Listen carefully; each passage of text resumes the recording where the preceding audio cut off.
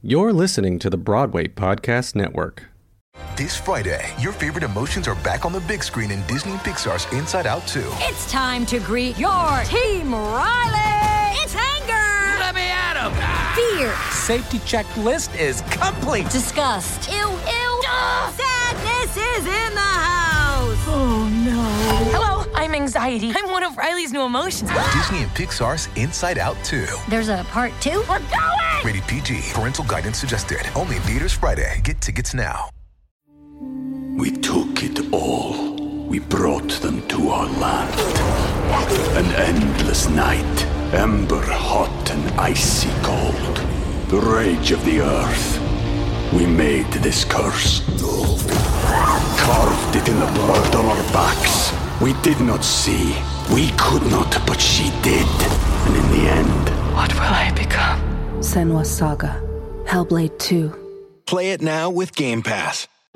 Welcome to the Buzz Broadway Podcast. I'm Amanda Harrington. And I'm Sam St. Jean. Each week, with the help of cast albums, film adaptations, and our own memories, we reminisce and relive some of our favorite Broadway musicals. Come listen to two besties booze their way down the Great White Way on Buzz Broadway. When you're lost and alone and you feel like you need a little lift. When the times are tough and your day has gone adrift, You can always press play on Buzzed Broadway. We've got the laughs. or when you're blue, Buzzed Broadway. just pour a drink, I need your shoe. so just press play today. Let's do it. Hello. Welcome back to the Buzzed Broadway Podcast. This is Sam St. Jean. I thought I was gonna burp, but I held it You in. didn't? No, I did it. I'm happy for you. I'm Who are you again? I'm Amanda Harrington. And we are so happy to have you back on the Buzz Broadway Podcast. Happy Friday. Is that when we're releasing him? Yeah, every Friday. Oh. Good. Glad we're on the same page. Your face was like, it is not Friday. I don't know what this idiot's I was talking like, about. today's Wednesday, but it's fine. I believe you. All right. We are so happy to be back. We're talking Talking about about one of our top memories, The Phantom of the Opera by Lord Andrew Lloyd Webber. correct, Sir Andrew Lloyd Webber. It's Lord. He's a lord? Yes. Why is he a lord? Because he was... Okay, I'm not going to lie. I didn't really do research on it, but I saw that he was in, like, the Lord of Lords or whatever. And Wow. he retired and, like... King of Kings and Lord of Lords. That's about him. Handel was writing about him when he wrote that. He knew. No, yes, so he's technically, like, Lord Lloyd Webber. Wow. Good for him. Great. I'm happy for him. And, like... But yes, when I think about our history performing together, this is one of the first shows that comes to mind. We'll get into it later, but Amanda and I performed in the New Hampshire premiere of Andrew Lloyd Webber's The Phantom of the Opera in 2011. And no matter what anybody tells you, we were the stars. We were absolutely the stars of this production. I have no doubt in my mind. No, nobody else says that. What are you drinking tonight, Miss Harrington? I'm drinking a nice Pinot Noir. I'm trying to incorporate some red. It's from Chile. Oh my gosh, we love Chile. Amanda and I toured Chile in 2014. That sounds right. Yeah, I think that sounds right. 2014. This is a 2018 Pinot Noir from Valley Central, Chile. Wow. Wow, very Congratulations. exciting. I love. If I have to drink a red wine, I'm gonna drink usually a Pinot Noir. Me too. Sometimes the cats it's have. fruity enough. Exactly. Not a lot though. I don't like dry. Oh, what are you drinking? I love dry. I am drinking a Tanqueray Dirty Martini. Extremely dry because we didn't have any vermouth in my house. So, actually, wow, you're doing gin dry. tonight. I do have a nice drink tonight, and it's not whiskey based. That's a big change. You're for right. me. You're drinking gin. It does have blue cheese olives because I'm disgusting, but no, you're not. Everybody loves those. People do love blue cheese olives in their martinis. It's true. When I was a waitress this past summer, everyone would ask, can you give me blue cheese olives?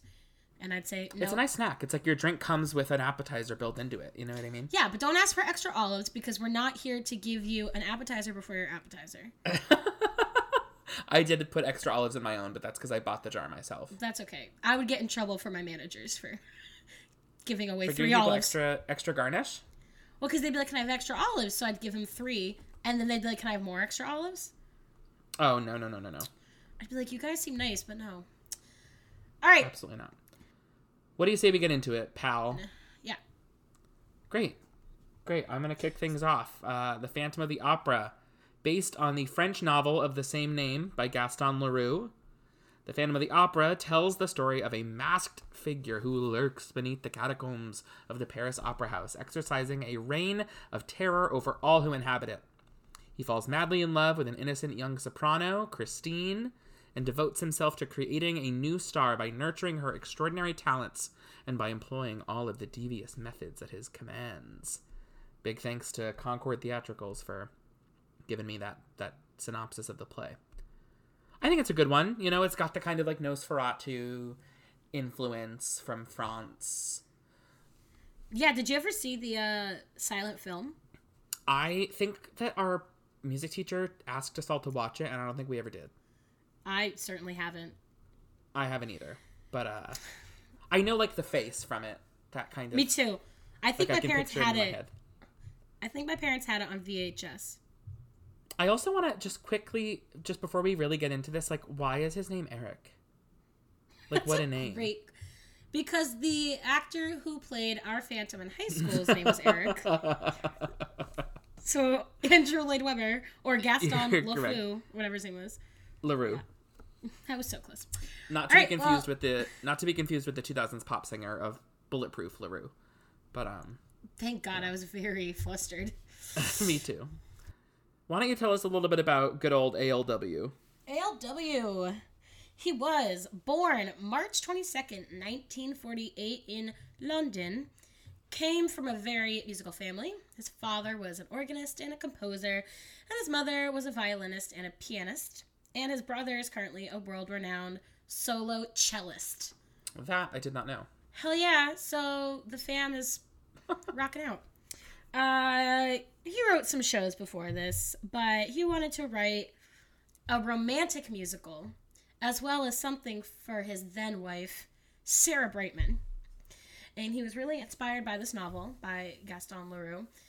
And he liked it because he was able to transform it into more of a romantic musical, which was his focus.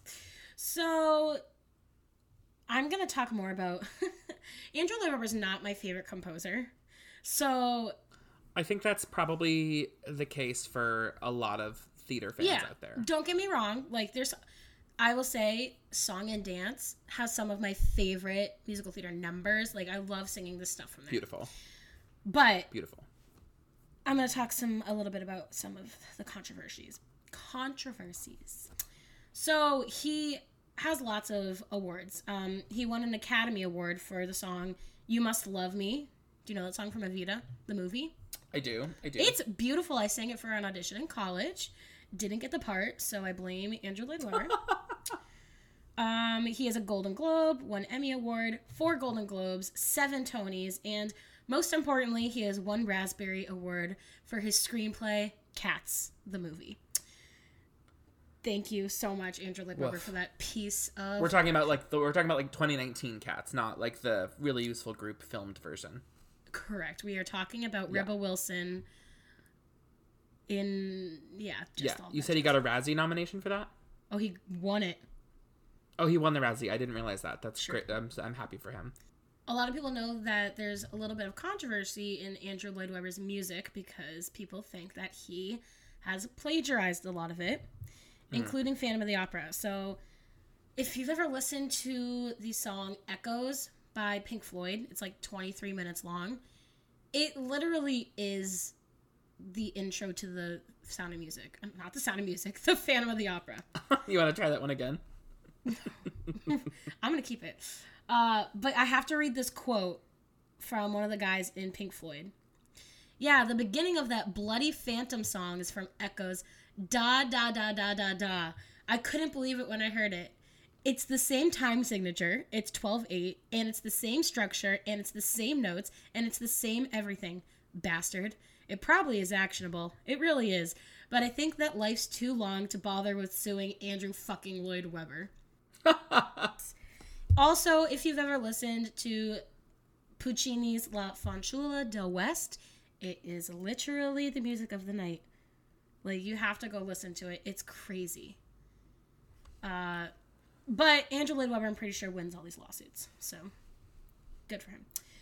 So, the music and book to Phantom of the Opera, the lyrics are by Charles Hart, and additional lyrics were by Richard Stilgoe. The book was by Richard Stilgoe and Andrew Lloyd Webber. So I really just did research on Andrew Lloyd Webber because he's the be-all of it all. So that's him. Well, I think it's interesting to see where he was headed in the timeline of things. He had composed, obviously, he had already come to great success before this. He had, Superstar had come out, Joseph had come out, Tell Me on a Sunday, Cats, Song and Dance, Starlight Express, my favorite. No, it's not. Webber. I'm just kidding. Do you know what, One Rock and Roll Too Many? No. From Starlight Express? It's a really, really great song, and I actually got to know it from an American Idol contestant who sang it when they had Andrew Lloyd Webber on in the 2000s. It was I'm weeping. Saisha Mercado, who went on to good Broadway fame. I think she played Nabelungi in Book of Mormon at one point, and anyway, I'm getting sidetracked, but it's important. That's a great song. That's a great song from Starlight Express. But it's interesting to see how this fell into his career as a composer, because it really is kind of smack dab in the middle, coming off of some really, really great hits. The original Phantom of the Opera musical hits London in Andrew Lloyd Webber's hometown. He does a little preview just of the first act in 1984 and 1985. Sarah Brightman plays Christine. That role had always been intended for her. Colm Wilkinson actually played the Phantom in that original preview performance. Something I thought was interesting is the Phantom's original mask actually covered his whole face. Yeah. But it muffled his voice, obstructed his vision. So Bjornson, who's the costume designer, obviously a brilliant talent if you've seen any of the costumes from Phantom of the Opera, she designed the now iconic half mask to help thwart those technical problems that they were facing with the full Phantom mask. That's also when they added the mask reveal, because the Phantom originally had a mask that covered his entire face. They didn't see a need to add any sort of makeup as to what his mutilated face looked like. Mutilated face is what I should have said. Which, thank God they added that, because it adds so much. Oh my God, it's like, I was watching a little clip today of their original kind of studio rehearsals, and the choreographer was saying that the moment that Christine hands the mask back to the Phantom is the moment that he falls in love with her. Oh, I love that. So she sees the face very early on to give us as an audience an idea of how bad it is. Yeah. How bad his disfigurement is. And they wanted to paint that picture pretty early on so that we know that it's not pretty under there. And you get the little glimpse of it around his lips kind of with the mask on when you're as an audience member, but then she takes it off, and that's the moment that I think is really beautiful when she goes to hand the mask back to him during I think it's I Remember is what that I Remember that There Was song Mist is called. Yeah, it's called it. There was. So about a year after that original preview in Webber's hometown, the original West End production opened on October 9th, 1986 at Her Majesty's Theatre, where it is still currently running. Obviously not right this second because of the COVID-19 crisis, but it, to this day, still runs traditionally at the Her Majesty's Theatre. In that same theater. That's wild. Exactly. So the production transferred in 1988 to Broadway. Michael Crawford was cast, obviously, in that original West End production. Something I didn't know about Michael Crawford until we did some research is that he actually comes from a comedy background. He was in a sitcom on UK television, very silly. There were shots of his, it was a very zany character. He was always getting into very, very bizarre physical problems. So he was, there's a clip of him rollerblading down this like tumultuous street, and he's like sliding under trucks and crashing into bushes. So it's very funny to know that he comes from such a comedic background, and he's now garnering so much praise for this very dramatic performance as the Phantom of the Opera. Did you get to see any clips? Was he funny? Hysterical. He's very funny. It was very kind of like almost Carol Burnett, larger than life style of comedy. That's awesome. Obviously, it's a very different background, but he was able to earn a Tony nomination. There was something that Hal Prince and Andrew Lloyd Webber saw in him that they really liked. There's a great story of Andrew Lloyd Webber telling the choreographer that he had offered the part to Michael Crawford, and she said she was eating soup when he was telling her, and she took a spoonful of soup, and as he said, "Yeah, I got Michael Crawford to do it," the spoon stopped on its way to her mouth, and she looked at him and said, "Michael Crawford? You offered this part to Michael Crawford?" Because it was like if we in the U.S. were offering the Phantom of the Opera to like Gerard Butler. Stop. No, to like Steve Carell. It's like, we're gonna give this dramatic part to Steve Carell, and everyone's like, Steve Carell? And it turns out, obviously, as we know from somebody like Steve Carell's career, that they're very good at drama and comedy. Well, do you know about, I'm sure you already know this, but they offered it originally to another guy who was a rock star. I don't remember his name off the top of my head, but he was a rock star, and Andrew Lloyd Webber originally hired him. And if you've ever seen any of the promotional videos from the 80s of Sarah Brightman and him singing Phantom of the Opera, like, he has that full mask on and everything. It's all on YouTube, but it's not Michael Crawford in those videos. He originally wanted it to be like a rock star, but then as Andrew Lloyd Webber continued writing it, he realized that the score was just way more legit and classical. So he was like, we need someone who can sing this. So Andrew Lloyd Webber and Sarah Brightman, he brought her to her voice lesson, and Michael Crawford was in his voice lesson right before, so they were just waiting and heard him singing an aria. Yeah. And then he was like, sold. Yes. I love that. So the Broadway production opens in 1988. So the Broadway production opens in 1988. At the 42nd Tony Awards, it garners 10 Tony nominations. This is the same year that Into the Woods opened on Broadway. We talked about that in a previous episode. It's the Patti LuPone Anything Goes revival, Madame Butterfly. They were all in that same Tony season. Phantom of the Opera left the Tony Awards that night with 7 wins. Those wins include Best Musical. Michael Crawford wins a Tony as the Phantom of the Opera. Judy Kaye wins Best Featured Actress in a Musical as Carlotta Giudicelli. Yeah, she does. A role we know and love for many reasons. Best Director for Harold Prince, otherwise known as Hal Prince, and it sweeps every technical category for obvious reason. So in terms of the way that this show has sort of moved through the entire globe, it's become obviously a global phenomenon. We've talked a little bit about the West End production and the Broadway production. Phantom of the Opera has been staged in over 40 cities across the globe.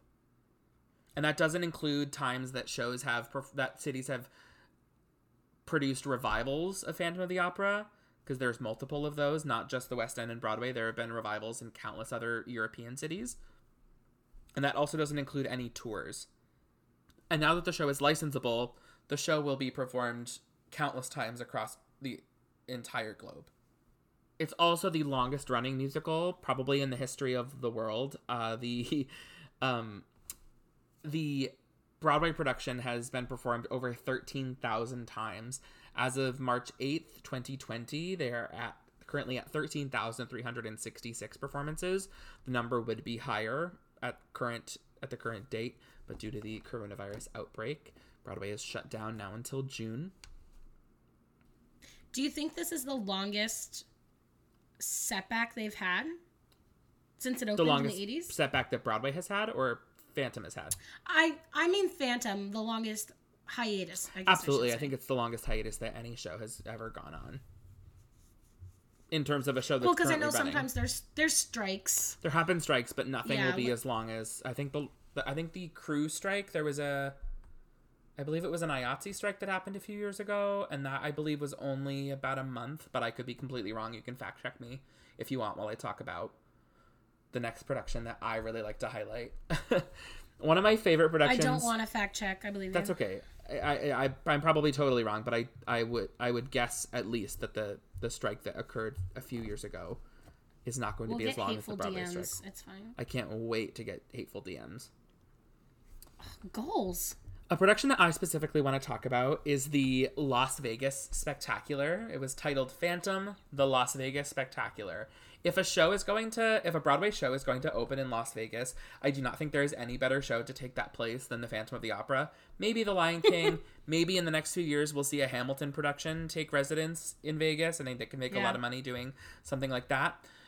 But the general concept is that they took a Broadway show, reduced it to about 90 minutes, which I would guess, having been to Vegas, is about an optimum amount of time that somebody wants to spend in one place. Yeah.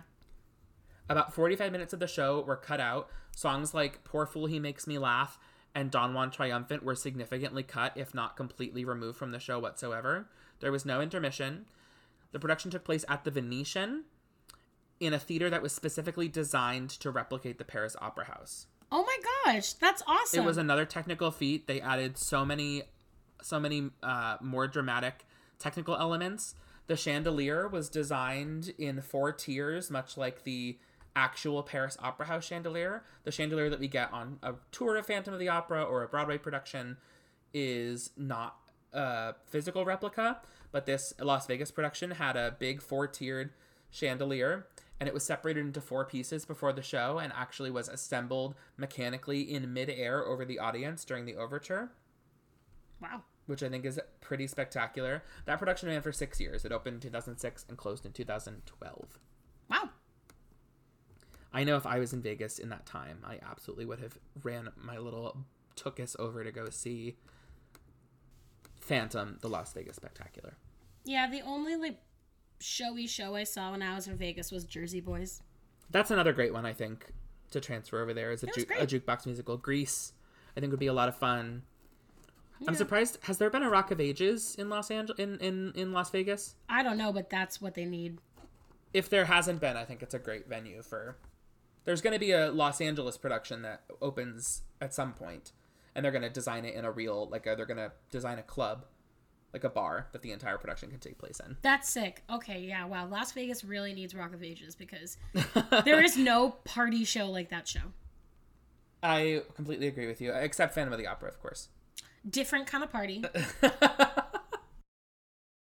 Amanda, let's get this show on the road. How did you re-experience Andrew Lloyd Webber's The Phantom of the Opera? I initially listened to the original cast recording because, fun fact, this is the first show I ever saw on Broadway. So I have listened to this album since I was a wee one. Was I there for that? Was that your first Broadway show? You weren't there. I was 9. Great. You revisited it when we saw it in 2011. Yeah, we saw it in high school as well, but I saw it when I was 9 with my mom. Amazing. And my aunt. So I did that, and then I also rented the 25th anniversary, which I see a reaction. I have so many positive opinions about that production. I have so many negative opinions. Can't wait to talk about it. I'm just kidding. Are you really lying? Yeah, I'm lying. I think it was beautiful. I thought it was wonderful. It's miraculous. Yeah. It's like, for me, there are so many things in Phantom of the Opera that can take a toll on you, either as an actor or as a vocalist. And I think they either did only one night, like a one night only performance. I think it was only one night. If not, it was like 3 nights only. But they were able to give so much of themselves because they didn't have to worry, like, how is my voice going to be tomorrow? Am I going to be emotionally okay? Because it's only one night. Like when Ramin screamed at the end. Oh my God. Weeping. Beautiful. Weeping. Beautiful. And I think there are a lot of polarized opinions about Sierra Boggess, but I think she is A, a wonderful vocalist, and B, such a good Christine Daae. Oh, 100%. I have no... Some people don't like her placement. They don't like that she's like a crossover that can do like Alan Menken Little Mermaid music and then like this, you know what I mean? I love that she's a crossover. I mean, like, being a classically trained singer who really just wanted to sing musical theater in college, like, right. she's my goal. I think she's transcendent in this role as Christine. And she did it for a few years on Broadway, obviously. She did it. Did Ramin. She's done it she was the first Christine at that Las Vegas show, right? I didn't actually. That's great trivia She's that I done did it not know. everywhere. Every wonderful. couple of years, she's like, I'm bored. I'm gonna go play Christine again. If you look at her track record, that's what she does. But yeah, no, this is how I revisited it, was watching that, and it completely brought me back to watching it and listening to it when I was younger, because I'm re-listening to these shows for the first time since basically we were in high school. Like, because a lot of these are classics, so I don't really listen to the classics in my spare time. I'm also someone who does listen to a lot of musical theater in their spare time. If I'm driving, if I'm on the subway, if I'm on a plane. When I was traveling for Charlie, I would listen to cast albums on airplanes because it makes the time go by really fast. Yeah, you listen to a whole show and then you're there. Exactly. I feel that. But I would never, and I did that too, but I would never in the car be like, I'm going to pop in some Phantom of the Opera. At least not since I was a kid. And even when I was a kid, it was always Wicked. Exactly. So. Singing For Good with your mom in the car. Oh, yeah. We also have What Is This Feeling down to. I remember knowing that about you as like a fun fact. Fun fact, we just went to, where did we go? I don't know. We just took a road trip and I was like, Ma, we're gonna pretend it's 10 years ago and we're gonna put on Wicked and harmonize. It was cute. Anyways, this podcast is really just dedicated to Michelle Harrington. Well, it's because you're at home this week and not at your. It's because you're at your mother's house this week and not at your usual home in Boston. Yeah. So I listened to the original cast recording. I also watched the 25th anniversary performance, and I watched a few clips from the movie. I didn't watch all of the movie, but I did watch a few clips. What did you think? So the movie, to be honest with you, I moved in 2004. I moved like across the country with my family. And it was right around the time this movie came out. So I missed, like, I knew Phantom of the Opera when I was a kid. I must have been, like, 11 when this movie came out. I remember knowing Phantom of the Opera, but I completely missed the movie coming out. I didn't know that it came out until, like, a year after it had gone to theaters. It also did very poorly. So that's probably another reason that I didn't know that it came out. Yeah. Listening to the cast recording, watching that 25th anniversary production, I mean, it's beautiful. I think, like I said earlier, the 25th anniversary concert is such a great way to experience the show because it's one night only. It's larger than life. I would say the only thing that you miss is some of the technical aspects because it's kind of a concert. Even though it's not, I mean, it's fully staged. There's full choreography. But you do miss some of the scenic elements from the other productions. Being in the audience with that chandelier falling is one of the coolest things in the world. And I agree. Yeah, you don't really get that, obviously, watching it, but they didn't drop the chandelier. No, I believe the chandelier that they used, I think that chandelier is always at Royal Albert Hall, and they just put some pyrotechnics in it. Maybe it's not, but it didn't fall. No, but it looked really cool with all the sparks and stuff, and I was like, the Correct. audience is just chilling down there with it sparking. It's kind of scary. I saw it when I was 9, and it was a lot to handle. Where did you sit do you remember where you sat when you saw it when you were 9? Ooh. I think I was on the floor. But, in the orchestra. Yes, but I don't remember where. So I saw the show on tour at the Colonial. It was either the Colonial or the Opera House in Boston. Okay. I don't remember which, but I saw it in, I think, 2007. I was definitely in middle school, but I saw it in Boston on a school trip.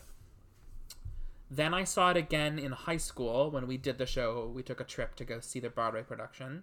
When I saw those productions, I was in the orchestra, and then later in my adult life, when I was living in New York, I had a friend who had an extra ticket one night, and I went and we were in the orchestra that night, which was fun because I hadn't seen the show from that close proximity. Yeah. So I've seen it a few times, and we obviously have been in it.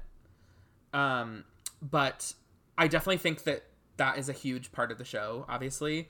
It's one of the most iconic parts of the plot. So I think that depending on where you're sitting, it gets scarier. And I remember being, if it was 2007, I was 13 years old, and I remember feeling the drama of how wildly impressive it was to see the entire show at that scale.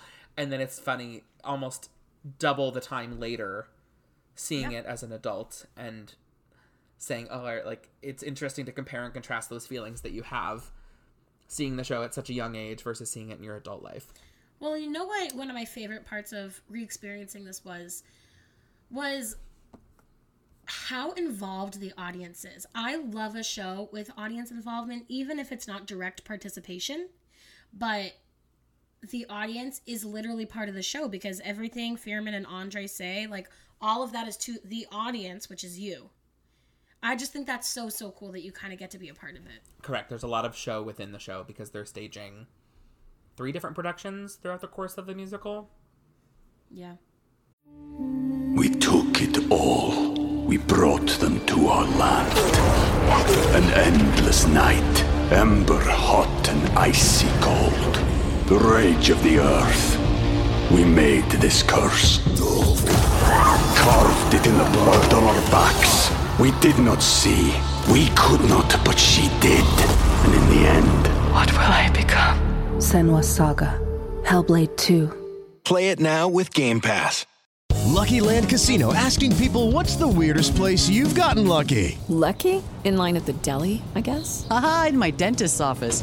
More than once, actually. Do I have to say? Yes, you do. In the car before my kids' PTA meeting. Really? Yes. Excuse me, what's the weirdest place you've gotten lucky? I never win and tell. Well, there you have it. You can get lucky anywhere, playing at LuckyLandSlots.com. Play for free right now. Are you feeling lucky? No purchase necessary. Void where prohibited by law. 18+. Terms and conditions apply. See website for details.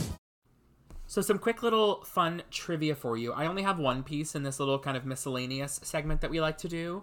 We're adding a few new segments this episode. We're going to see how you like them. Feel free to DM us on Instagram or send us a message on other social media to let us know what you think of these new segments. But this is one of our new segments called Potpourri, where we just like to share some little fun facts about the show. I only have one. I'm hoping you have a little bit more. Did you know that a president came to see Phantom of the Opera in the 90s? I believe it was Clinton.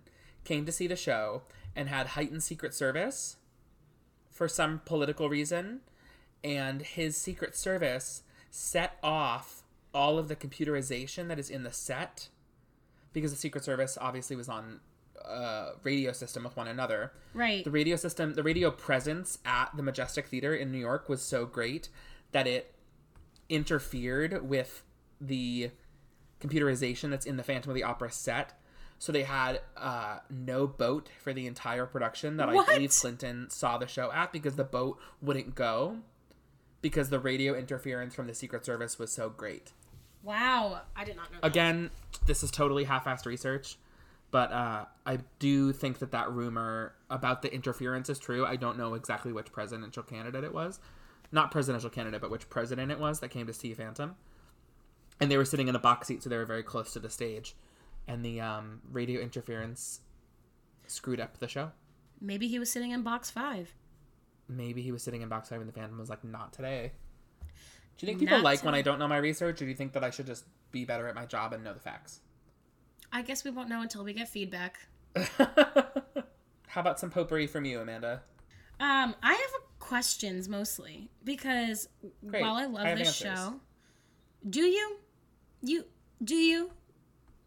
We'll find out. I have a lot to say all the time, you know. Why does he keep his hand at the level of his eye?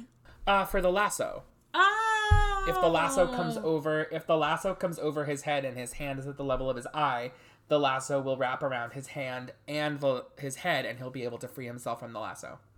It does sound from the lyrics like he's trying to like block himself from seeing the Phantom, like some type of Medusa thing. Like if you see him, something bad will happen to you. But it's so you can get your hand. It's so you can get yourself out of the noose. Yes. So let's get into something new. We're going to introduce the award segment. We're going to talk about 3 different categories. And in these categories, we will give nominations for what we think deserve the win. And from there, we'll discuss which one it goes to. So our first one is musical moments. So we'll each come up with 3 musical moments from the show that are worth talking about. Just small tidbits that are like under 60 seconds that are worth an award win. Sam? Oh my gosh, I can't wait. I'm so excited. Do you want to go first? Great. So my 3 nominees are as follows. Number 1, the climax of Prima Donna. Ooh. Not necessarily Notes. I think Notes is wonderful, but I'm talking specifically about the moment where all, I think, 8 of the people on stage start singing all at once. That is a specific moment that keeps coming back in all of my nominations, as you'll hear. Andrew Lloyd Webber exceeds so strongly at a cacophony of voices. Yes. Yes. He can write parts for like 6, 8 people happening all at once, and they somehow all fit together. Right. Or you could sing whatever note you want, like in Don Juan Triumphant. Anyways. So I would say from the moment that Carlotta and Piangi vocally enter in Prima Donna through the end of the song, it's just a beautiful cacophony of sounds. I also, in that same vein, want to nominate the climax of Wandering Child, right after Wishing You Were Somehow Here Again. The Phantom appears at the grave of Christine's father. Raoul also appears to try to retrieve and save Christine. It's a beautiful, surging melody where 2 voices sing in duet, and a third voice comes in and sings a kind of counter melody. It's absolutely gorgeous. And finally, this is totally different from the last 2 that I've just nominated. I found the melody, re-listening to this, I found the melody of Twisted Every Way really beautiful. That's at the very end of Notes 2, right before the Don Juan rehearsal. It's something completely new that we haven't heard. Obviously, Phantom of the Opera relies heavily on motifs. There are all sorts of repeated melodies throughout the entire score. Twisted Every Way is something completely different, because it's the first time that Christine is really standing up for herself and saying, this makes me uncomfortable, I don't want to do this, and I'm afraid. And then, of course, she goes through with it anyway. But Girl stands up to Carlotta. She does. If you don't stop, I'll go mad. I like to say that in meetings. Anyway, those are my 3 nominees. Amanda, tell me about your musical moments. Some very random. So, in Notes 1, no, it's in Prima Donna, Fierman, Andre, and Piangi just sing a small line, Think of Your Public. And I don't know if you can hear it. But it's 3-part harmony, and it's stunning, and it's so fast, and I wish there was more. It's gorgeous. I know exactly what you're talking about. Yeah, I get chills every time that happens. So that's number 1. The beginning of All I Ask of You, when Christine soars up, I mean, really anytime she soars up to a high note at pianissimo, kills me. But specifically in the beginning of All I Ask of You. Is that, and through music, my heart began to soar? Is that lyric? Yes. Yes. Thank you. And then my last nominee would be in, as well, Notes 2 / Twisted Every Way. In between Notes and Twisted Every Way, Raoul starts kind of coming up with a plan, and he's singing, and right underneath him at the end of his phrase is just aggressive strings playing, and I think it just adds so much texture to what he's talking about. I love that so much. It's gorgeous. It just is so aggressive. Absolutely. The strings in this show are such an extra character that are added. Something like the violin solo at the beginning of Wishing You Were Somehow Here Again, when Christine is leaving to go to the grave. Oh my gosh. Let's try to hash it out. If I had to pick one of my 3 nominees, I would probably say the climax of Wandering Child is the most compelling out of my 3. Do you have a top choice? I think of Your Public. All right, best musical number. I'll start. Great. It's Notes. It's Notes. It's Notes. I also have Notes written down, and you're talking Notes through Prima Donna, yes? Or just Notes?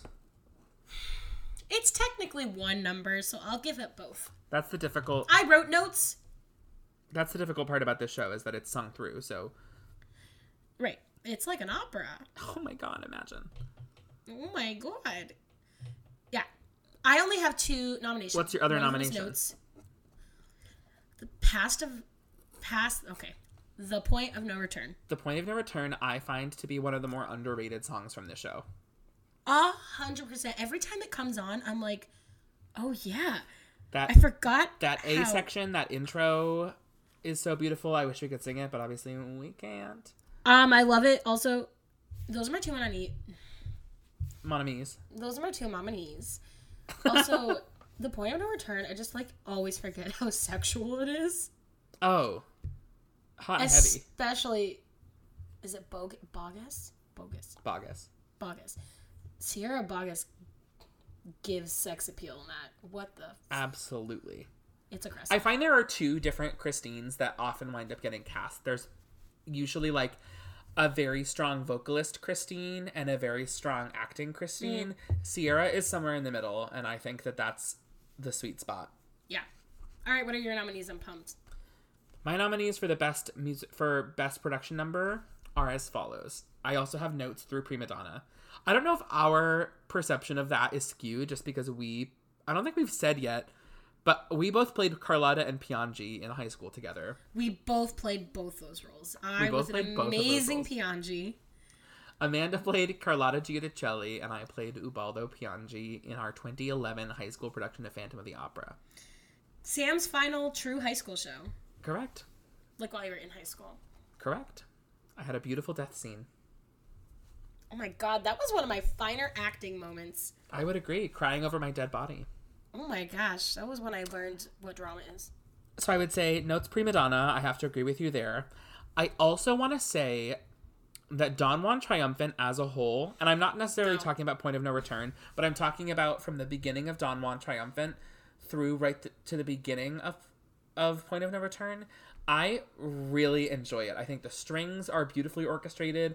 Obviously, the choral parts are wildly intense. I just think it's a really funny glimpse. It's a really interesting glimpse into that style of opera. I also read somewhere today, too, that it was the Phantom showing that he was ahead of his time by writing such complex harmonies. You're correct. Which was cool. But Beautiful. Also, it's difficult to listen to. I just think you get such a sweet release listening to that track on the cast album because it starts so dramatic and so dissonant, and then you get the Christine melody coming out of that. I obviously can't sing it, but no thoughts within her head but thoughts of joy, no tears within her heart but the tears of something. But it's a beautiful soaring melody that she gets coming out of all that deep dark music. Yeah. Finally, my final production number starts at the lyric. It's the finale. It starts at the lyric, "Have you gorged yourself at last in your lust for blood?" And ends what lyrics? With the Phantom singing, "It's over now, the music of the night." The entire finale of this show, like I said, Andrew Lloyd Webber excels at writing a cacophony of melodies happening at the same time. And there's no better example of that. Obviously, I just said that there's no better example than the climax of Wandering Child.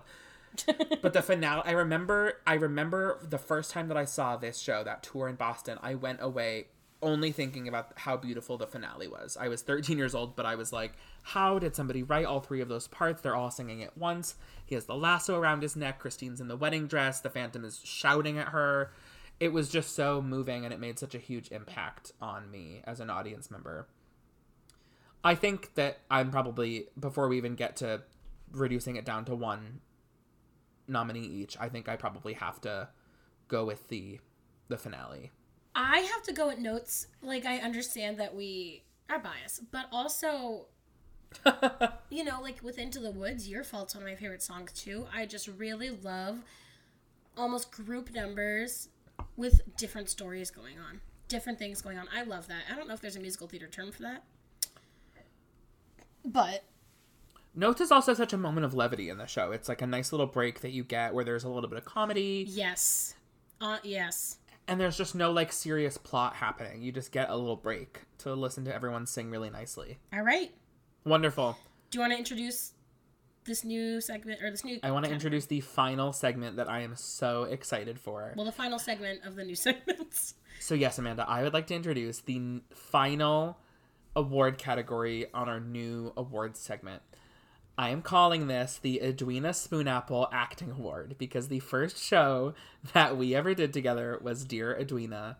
And I think it's very much in the brand of Edwina Spoonapple to give an acting award to someone. Oh, absolutely. So I have 3 nominees. Do you have any acting nominees? I have 2. Great. Why don't you go ahead and tell us? I would like you to go first because you will probably pronounce them correctly. I love that for you. My first acting nominee and likely winner is Sierra Boggess as Christine Daae. She is so fully realized. She starts the show as this young ensemble girl, ends the show as a fully realized woman who develops compassion for herself and for others. It's a beautiful story. Yes. that she goes on. Obviously, the character transformation lies in the Phantom, but you get to see that happen through Christine. Her confidence soars through the show, her ability to stand up for what she thinks is right. It's a beautiful transformation that she takes us on. The way that Sierra Bogus shows her compassion and sorrow for leaving him at the end.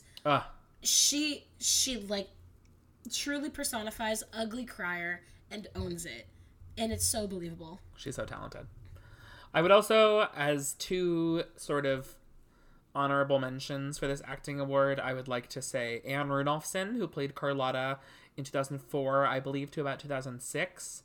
She is one of those vocalists who is able to sing high coloratura soprano notes, but she also has that elastic belt that only comes from having a fully realized head voice.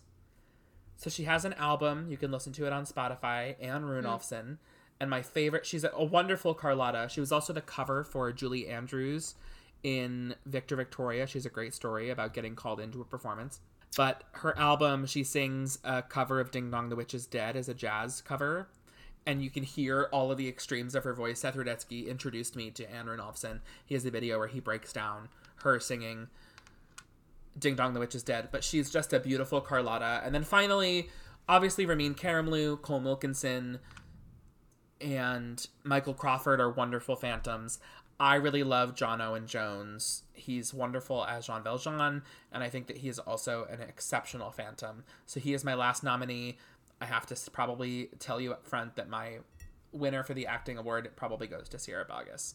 So my first nominee is Sierra Bogus, mostly for her singing capabilities, because that's where I see it from, because I simply cannot imagine doing that role. I know that in most professional productions, Christine is played by two different women, and they go back and forth. But she just has such control, and the fact that she can do the kind of that contemporary mixed belt style at times throughout it, it's so cool. Like, that's okay. It kind of shows her passion. Like, that is her acting. So I only have two. My second is Ramin Karimloo, because and it could be because I'm older, but I have not, felt that emotional watching a final scene, watching any Phantom, like I did watching him. When when Christine kissed him at the end and his eyes widened, you could see all of his emotions, and it just blew me away. He's beautiful. They're both beautiful actors. And they had done the show, yes. I believe they had done the show previously together, so they had already established a type of chemistry in the roles together. Also, fun fact about him. In the movie, there's a portrait of Christine Daae's father. That's a picture of Ramin. I chose a bad time to eat an olive. That's amazing. I didn't actually know that. Yeah, that's him. So yeah, I would say Sierra Bogus. It's a wonderful acting performance. I would say Ramin, but I feel like the fact that we have chosen the Phantom and his ingenue. From the 25th anniversary production specifically. Congrats, you two, on winning the Edwina Spoon Apple. The very first. We're going to email you a certificate. I hope you accept it and print it on your wall. Oh my god. Ramin Karimloo, Sierra Bogus, friends of the pod. Amanda, do you want to bring us into our final little award here? Yeah, so every week we do honorable mentions and then who or what wins the show. And my honorable mention is so random. Really? Lay it on me. It's anyone who plays Piangi. I don't remember. I'm not entirely sure how to pronounce this man's first name. Wayne, I think. Wayne Evans. He played Piangi in the 25th anniversary. And he was so lovable. He loved his wife so much. And his comedic timing was brilliant. I just think that Piangi is such an underrated character. You did it well. It just deserves way more than it gets. So I'd like a round of applause for Piangi. I will say Carlotta and Piangi and Furman and Andre play a really integral part to this show, because they are really the only moments of humor that we get in the piece. Humor and love. Other than that, I think it becomes... Sorry? Humor and love.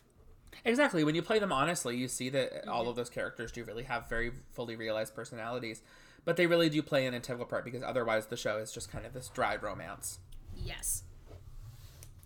Do you have any? I struggled with honorable mentions and winners this week.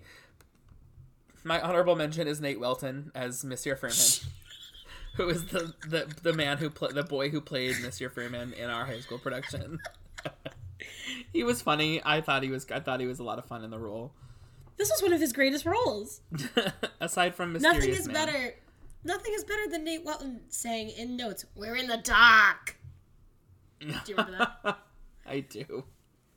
All right, Amanda, who wins Phantom of the Opera for you? It's really what wins Phantom of the Opera, and it's all the spectacle visual effects. It just steals.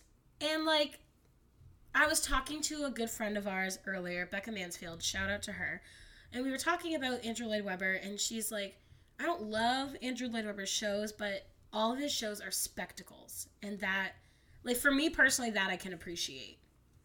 So between, like, seeing the Phantom of the Opera and him popping up at different points of the theater, within, like, 30 seconds, it's amazing. The chandelier falling, the boat going through the stage, it's just an amazing visual show. Riding and entering on an elephant. How could I forget?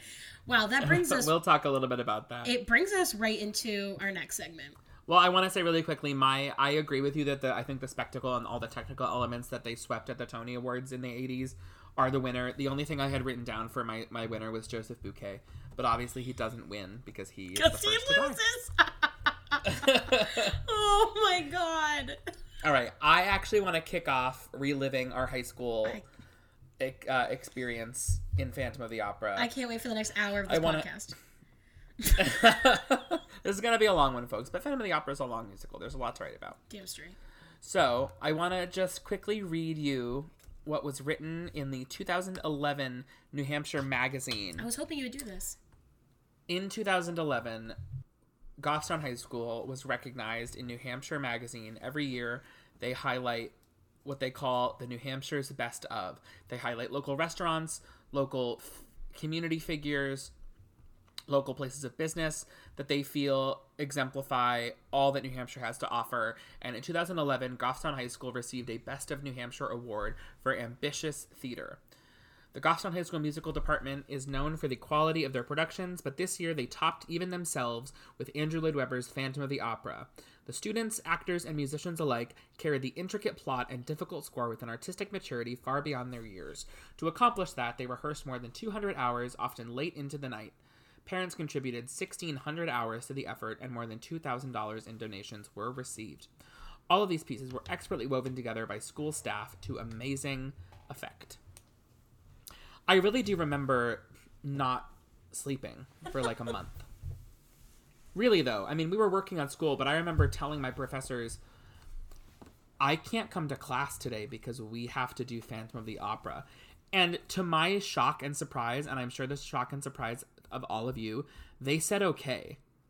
They were like, yeah, sure, we get it. Because it was such a big deal. I worked with the shop teacher, like our wood shop teacher, on building the chandelier out of metal and brass, and I like made the chandelier.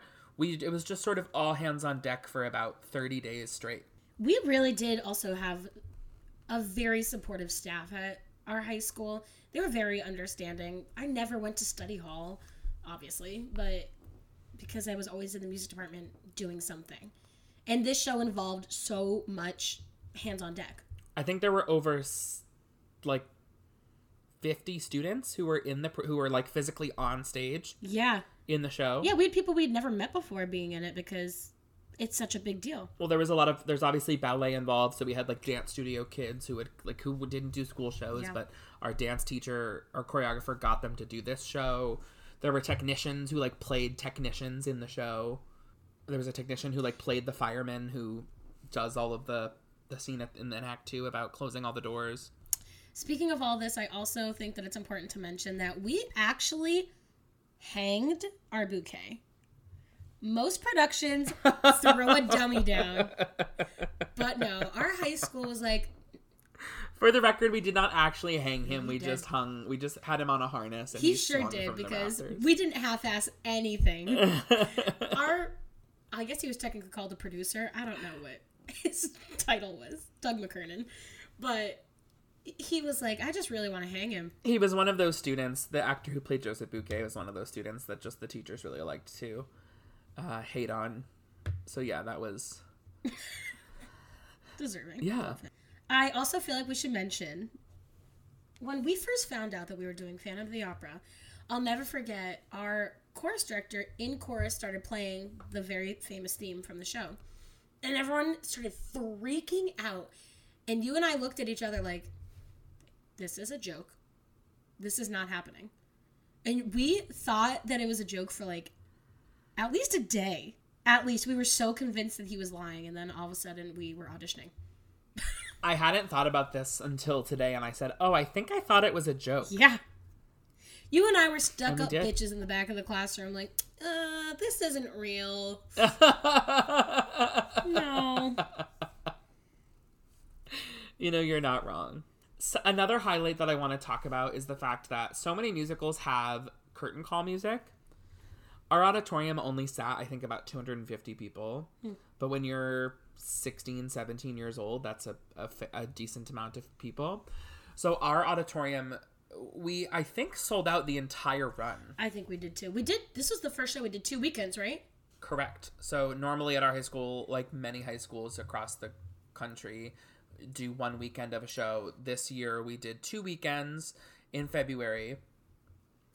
And I believe at the beginning of I think for the first weekend, each day, like, we would find out that night's performance was sold out, but they were never sold out in advance. And then we got... You're right. I remember this now. And then we got to Thursday of the final weekend, of the second weekend, and we found out on that Thursday that the rest of that whole weekend had been sold out by that Thursday. And they were like, there were people standing, right. like there were people standing in the aisle, standing in the back of the auditorium, people kind of like peering in through the lobby. It was a big deal that we were doing this. Also because it was New Hampshire doesn't have a touring house at all. We have a little theater in Concord, New Hampshire that sees some smaller productions like Jersey Boys, or I'm trying to think of what else has toured through. It's called the Capitol Center. I'm trying to think of what else has toured through the Capitol Center. Rent. So some smaller sort of like unit set productions tour through that house. But they're nowhere near at the scale that a show like Phantom of the Opera needs. So we really were like the first production of this show that had ever been performed in the state. And what I'm getting at here is that this show doesn't have any curtain call music. So I remember being 17 years old and like knowing that we were doing an okay job. And obviously a high school audience is a different breed of audience. It's not like a New York audience. Very generous. Of course. But I remember walking out and only hearing applause because there's no music. So to have that overwhelming sound of applause hit you from the stage, even now, when I do a show, you can tell when an audience is like really cheering for you, and that was the case for this show. Yeah. Is just hearing that wave of encouragement from the audience at the end of the show every night. Such an overwhelming, emotional, beautiful feeling. It was. It really was. And also things are so dramatic when you're a high school senior. So I think that was also part of this, is that it was so... I put my blood, sweat, and tear, my adolescent blood, sweat, and tears into performing musicals at my high school. And I could have had opportunities to go to New Hampshire has a very enriched theatrical community. And I could have gone to so many other community theaters in the area and tried my hand at performing with them. But there was something about our high school's productions that made me want to stay. And it's the same case for you. Yeah, there weren't many people from our high school. There were a couple who went to do the outside community theater thing.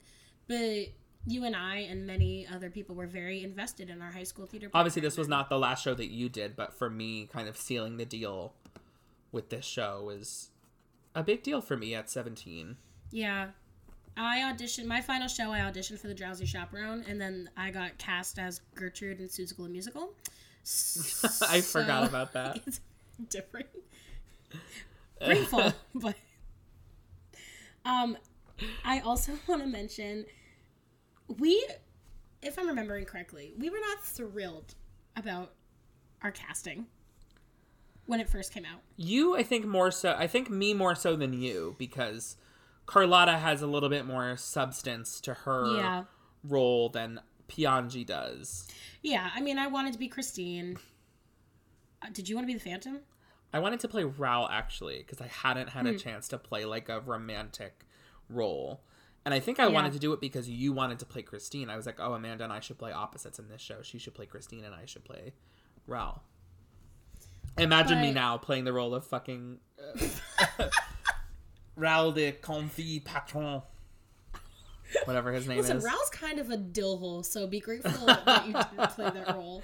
Is this the premiere use of you saying the word dillhole? Have I not said it on this podcast? I don't know if you have yet. You'll hear Amanda use I've been waiting for the right time. Term dillhole a lot, and Raoul feels like the right time to you. I really think it is, because when I was rewatching it, I was like, "Shut the fuck up." And you didn't feel that way about Meg? Oh my god. We had an ongoing joke in high school, and the whole joke was, "Shut up, Meg." Because if you really listen to everything Meg has to say, it's either repeating things that somebody else said, or it's just useless information. We thought it best she was at home. She needed rest. She needed rest. Gee, thanks. Like, it's very much Meg. Like no shit Sherlock kind of moment. I just want to mention before we wrap anything up is that I think one of your best line deliveries of any show that I've seen you in, and I've seen you in a lot. I know what you're gonna say. Is when Carlotta leaves the stage and goes, what's your name? Udolfo? What's his name? Ubaldo Andiamo. And you just turn to the audience and go, "Amateurs." It was brilliant. I did receive exit applause almost every night on that line, so thank you very much. And there are some productions that do not do that right. That is such a funny exit. Like in the 25th anniversary, they just kind of blew past it, and I was like, y'all, that is such a good exit. I also was just hopelessly so flamboyant in high school, and even more so in this role, because Piangi is so over the top. Check out our Instagram for Sam's flower vest. It is beautiful. I did have a really nice floral vest. Yeah, check out our Instagram. We're going to post some video. We have a couple very illegal bootlegs that were taken of this show. Yeah, we can't post from that the audience. Like, I think we can. I think it'll be fine because it's high school. It's like, but yeah, check out our Instagram for some photos and a couple videos of our high school production of Phantom of the Opera. We surprisingly don't have many other videos, but this is one we have a couple videos of. We need some videos. I'm trying to find some because this show needs documentation. It was pretty monumental.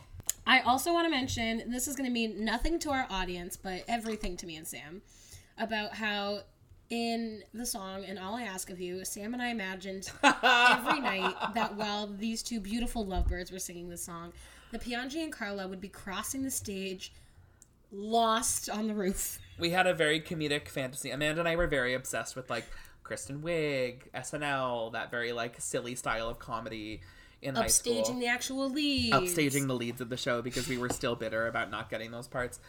But we had this fantasy that during All I Ask of You, Carlotta and Piangi, like, secretly followed Christine and Raoul up to the roof of the Paris Opera House and were very lost and didn't know how to get back downstairs. So we fantasized about crossing the stage, and obviously we never would have done that. But we fantasized about crossing the stage during that song. Sounds way more funny in my head than it actually is. You're probably right. Finally, Amanda, let's bring this home. You do Phantom of the Opera in 2020. Who do you play? Audience member number 5. Again, I think in 30 years. I think you'd make a really, really, really great seamstress for Carla. Oh my god. I think I could play also the confidant. Oh, you're absolutely right. Yep. I was going to say in like 30 years, I could do a good Madame Giry because she just stands there with her cane. Correct. And sings some mezzo notes. You're right. And Mama's ready for that role. I love it. I love it for you. I'll see you in 30 years. What about you? I need a little bit of time as well. I could probably in the next like 10 years, if I like saw a good voice teacher, I could probably go in for Piangi on Broadway. Maybe we'll revisit this podcast in like 6 years and I'll be playing Piangi. That'd be pretty funny. But I think if I saw the right vocal coach, I could probably muscle out that high C. And I think in another like 20 years, I could probably play Firmin or Andre to some pretty fun acclaim. So yeah, that's where I stand on Phantom of the Opera. 9 years after the fact. You know, the first time I saw it, I was like, when I grow up, I'm gonna play Meg Giry. Why? That's really who you wanted to play? That's who I wanted to play when I first saw the show. My parents were like, Amanda, you gotta be able to dance. I was like, oh shit, I'm out. And you were like, pas de bourrée, and chasse. Dégagé. Let's wrap it up. What are your final takeaways from Phantom of the Opera? My final takeaway is, who does Christine think the opera ghost is? Her boyfriend or her father? I'm still very confused. Andrew Lloyd Webber, if you could write me a note and let me know. Andrew Lloyd Webber, check out our podcast. Let us know what you think. I'm just I know confused. you don't have much else to do right now, so. Also, you didn't write this story, so I can't even really blame you for it. I just am this was just one of my questions when I started watching it was, does she think it's a ghost that her father sent her from the dead, but also he loves her? I don't know. It's a nice love story between three people. I think, finally, wrapping everything up, The Phantom of the Opera is really, when you reduce it down, it's a story about facing your own inner demons and accepting yourself so that you have the capability of loving someone else. It's literally what RuPaul says. If you can't love yourself, how are you going to love somebody else? And don't fuck it up. Exactly. That's exactly what RuPaul says. That's it. I've seen a couple episodes of Drag Race, so thank you, everyone. I'm so happy for you. If you like what you heard on today's episode, be sure to leave us a rating and review. Want to support Buzzed Broadway? Head to anchor.fm to learn more. If you need more Buzzed Broadway shenanigans in your life, follow us on Instagram at Buzzed Broadway Podcast. Buzzed Broadway is conceived and hosted by Amanda Harrington and Sam St. Jean, editing by Amanda Harrington, original music by Carl Pariso, with musical arrangements by Patrick Doro. As always, thank you to our sponsors, to Anchor, and to you, our listeners. See you next time. Ain't no party like a Lloyd Webber party, 'cause a Lloyd Webber party probably has a pretty okay score, but if you examine it upon a further inspection, it's probably going to be just okay. Have you ever wondered how your favorite performer actually feels? Well, here's your chance. Welcome to The Quiet Part Out Loud with me, Bobby Steggert, Broadway actor and now a therapist to a whole host of Broadway creatives. Part interview, part therapy, this is not your typical podcast. We'll go right to the heart of things with some of your favorite artists, what they still struggle with, what lessons they've learned, what they haven't figured out yet. There's enormous power in saying the quiet part out loud. Are you listening? Step into the world of power, loyalty, and luck. I'm gonna make him an offer he can't refuse. With family, cannolis, and spins mean everything. Now, you wanna get mixed up in the family business. Introducing The Godfather at ChumbaCasino.com. Test your luck in the shadowy world of The Godfather slot. Someday, I will call upon you to do a service for me. Play The Godfather, now at ChumbaCasino.com. Welcome to the family. No purchase necessary. VGW Group. Void where prohibited by law. 18+. Terms and conditions apply.